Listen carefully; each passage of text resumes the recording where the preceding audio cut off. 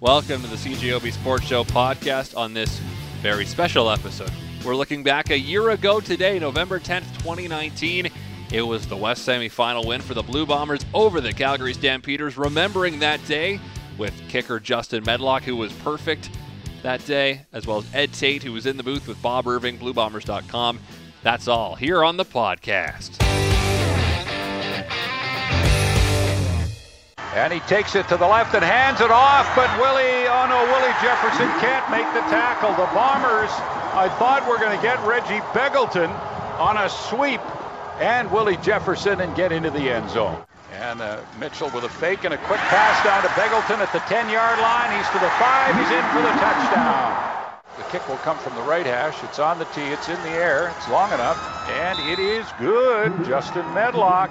Boy, that's a big kick. A 52-yard field goal. And on a minus 13 day, now he's going to give it to Dembski. And he's across the 30, the 25, the 20, 10. Touchdown, Blue Bombers. Nick Dembski on a run up the middle.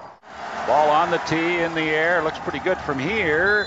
And it is a 42-yard field goal by Justin Medlock. Good block by Harris. A long throw for Darvin Adams at the 30. He's got it, the 25. Darvin Adams, touchdown, Blue Bombers. Strevler's going to keep it. And he's got room around the left. He's going to score the 10, the 5, touchdown, Strevler. And there's the last snap and that knee, and the game is over, and the Winnipeg Blue Bombers have come into Calgary and knocked off the Calgary Stampeders in the CFL West Division semifinal. The final score again, the Blue Bombers 35 and the Stampeders 14. No, you are not hearing things. The one and only Bob Irving 1 year ago on this date, the West semifinal victory, kicking off the Grey Cup run. And we're pleased to be joined tonight on the show to remember what happened a year ago today. Blue Bombers kicker Justin Medlock. Justin, welcome to the show. Yeah, thank you. Thank you for having me. As well as Ed Tate of BlueBombers.com, who was part of the broadcast team that date, providing color commentary with Bob Irving. Ed, those calls bring back memories for you? I never get tired of hearing Bob Irving's voice, especially when he's calling Bomber touchdowns. That's pretty special. All right, we'll start with you, Justin. Let's go back a year. How cold was it that day in Calgary? Yeah, it was pretty cold. I mean, it was I've had a few cold games, so that was definitely a freezing game for sure. And how hard does that make it to do your job when it's that cold, or does it really impact you that much? Oh, yeah, it definitely does. I mean, the good thing about being in Winnipeg is you practice in some cold weather all the time, so it got me a little bit more used to the games compared to being out on the east coast of Canada. So, but it definitely impacts you, and you just got to figure out ways to stay warm. How about you, Ed? Was it okay up in the broadcast booth, or were you a little cold too? I'm going to feel guilty now, but Justin always rubs it in my face in the winter about how nice it is in Jupiter, Florida. But up in the broadcast booth, I think we had a little mini heater, and Bob likes to get ambiance, so the windows have to be open. But I'm not sure we had them open that day because it was so cold. But I mean, the way the Bombers played that day, I mean, as you're running through the clips there, Christian, the Bombers fell behind. But I talked to Nick Taylor a few weeks ago, and he mentioned that as they started to come back and then started to take control in the second half, all of a sudden you're not so concerned about the cold. You feel pretty warm on the sidelines when you see that unfold. Well, Taylor was on with the gang on the start last week talking about this game. It was 7-0 Calgary, and they were driving when Mike Jones made an interception. It was kind of a simultaneous catch-interception play, and that snuffed out a Stampeders drive. But still, they were up 14-5 late in the second quarter. Did you ever have any doubts, Justin, about the likelihood your team would win that date at any point in the first half?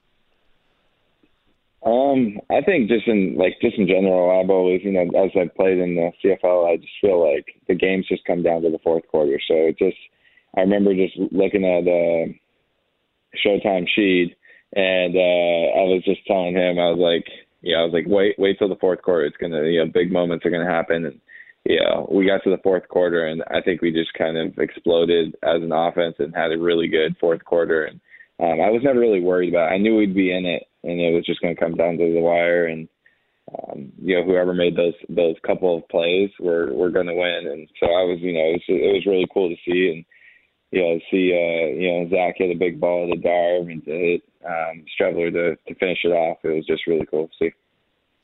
And that late first half field goal, 52 yards, what was your range that day?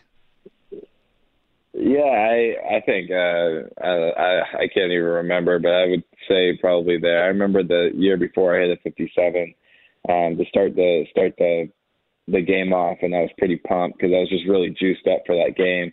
A lot of people don't know, just with Calgary, it was just one of those teams that I really tried to bring my A game to, and I was really pumped up for. So when I made that 52 at the end of the half, it was just to really just get the momentum. And I'm really big on those, keeping the momentum going, especially going into the half. And it was actually kind of weird. I was so pumped up, going into the half and then coming back out. I actually kind of strained my groin at halftime, and I played the whole second half, just kind of hurt and just managed to make it. I didn't actually kick a ball on the sideline. I just played the rest of the second half, and it was kind of a weird freak accident, but at the same time, it was cool to at least help the team. Well, when it's that cold out, that's not exactly great for a muscle injury. Yeah, I remember the trainer just kind of telling me, he's like, "You're all right, man." He just gave me the wink, "You're good. You're good. Suck it up, Buttercup." And I'm like, "Oh yeah, let's go." But I just didn't even kick a ball, and I remember I hit one off the post in the second half, and I could barely swing my leg, but I was like, "I'm good. Just suck it up. It's only 3 steps to kick the ball, and you'll make it. Don't worry about it." So I was able to get through that game, and it was just really cool to for the team to kind of lift me and lift the city. So it was good. So, Ed, back to the end of the first half when it was 14-5 there, they get that long field goal. What was your perception going into halftime of the impact of that made field goal? Well, it was big in the moment, and the more you get away from it, the more you start to appreciate how critical it was because, as you said, it was 14-5 at one point, and the Bombers had that interception that was simultaneous that a lot of people thought should have been a reception for Calgary. But the Bombers had kind of settled down after a shaky start, and so to get a field goal, with 20 seconds left before the half of that distance in that cold was pretty massive. And then to start the second half with that Nick Dembski touchdown run, it represented a complete reversal in the momentum. And so, Justin was bang on through the whole playoffs. He kicked 6 field goals in the Grey Cup too. But that 52-yarder was massive. And as he said, the one that glanced off the upright and went through, that was in the fourth quarter. And it was at that point where I'm starting to think, wow, all these years that Winnipeg has run into this dragon and been blowtorched in Calgary, maybe finally something's turning the other way because they hadn't had many, luck plays or good fortune over the years in Calgary, and for one to go off the uprights like that. And I didn't know Justin was working on a bad wheel then, so for him to do that in those conditions with a sore leg is pretty impressive. Justin, how much was the team aware of the injury to Chris Streveler and how hurt he really was? Yeah, we were pretty aware. It was, the great thing about Osh is, he's going to keep things under, keep it within house. And we knew, Strev was a warrior. He wanted to play. I was talking to him the day after the game, and he was so banged up, and he just wanted to give it his all for the team. And he's such a great guy, and so it was, it's kind of devastating for him. But then he just, he wanted to be out in the field, and he did it. And I'm very appreciative of it. And he's just a great teammate, and I'm glad he could help out our team because he made our team a different dimension of an offense, and guys just kind of bought in. And once he kind of played, I think guys were like, okay, we can do this for sure. just the way that we were playing, and so it was pretty dangerous. Well, Ed, the conversation leading into that game was more or less a thought he wouldn't be able to go, right? He was hobbling around, and I think Calgary wasn't ready for him to be in the game. No, it's true. I can remember in the pregame warm-up, Bob and I are on the air, and we're obviously watching Streveler very closely as he comes out. And, again, it's cold, and you wonder about how much guys are going to do anyway. But, he kind of hobbled around a little bit, and you wondered about whether, the Bombers were just trying to use him as a decoy. And he hadn't really touched the ball very much in the first half. It was the second half where he really put his stamp on the game. And we talked to him a couple weeks ago for our podcast, and he said that, a couple weeks after the Grey Cup, he had been down in Arizona to visit the Cardinals, and Trey Roberson, the Stampeders corner, was also trying out for the Cardinals at the time. And he told Streveler then that they didn't think he was going to play. They were shocked that he even suited up, and then for him to do what he did in the second half on that mangled ankle is pretty impressive. It's one of the grittier things I've seen covering the Bombers all these years. Justin, have you ever been a teammate of someone with that much adrenaline coursing through their veins? No. I mean, the fact that he played, the amount of hits that he was going to take and the amount of pounding he was going to take, I mean, it was pretty impressive. I think, obviously, like the beginning of the first game, that Calgary game, I think when he came in and he made that big run at the end, that was huge. There were some times where I think maybe they kind of didn't want to put him out there as much because I don't think he was 100%, or not even close. But at the same time, I think he was really low, probably 50, 60%. So they didn't try to get some crazy plays, but once it started getting going in the playoffs, I think it really kind of he helped the team a little bit more, and he's a tough guy. I mean, that's a pretty remarkable thing that he did for his teammates and for the city. So looking back on that 1 year ago, what was the moment that, I guess for you, Ed, turned things around from, the Bombers are always this team that's falling short, to, oh my gosh, they could actually go on a run here and do this year? In the West Semi, there was a few moments where you think they're going to get this done. And, that when you pick off Bo Levi Mitchell 3 times, I thought the Nick Dembski touchdown run to start the second half was big, and then the Chris Streveler touchdown run was massive.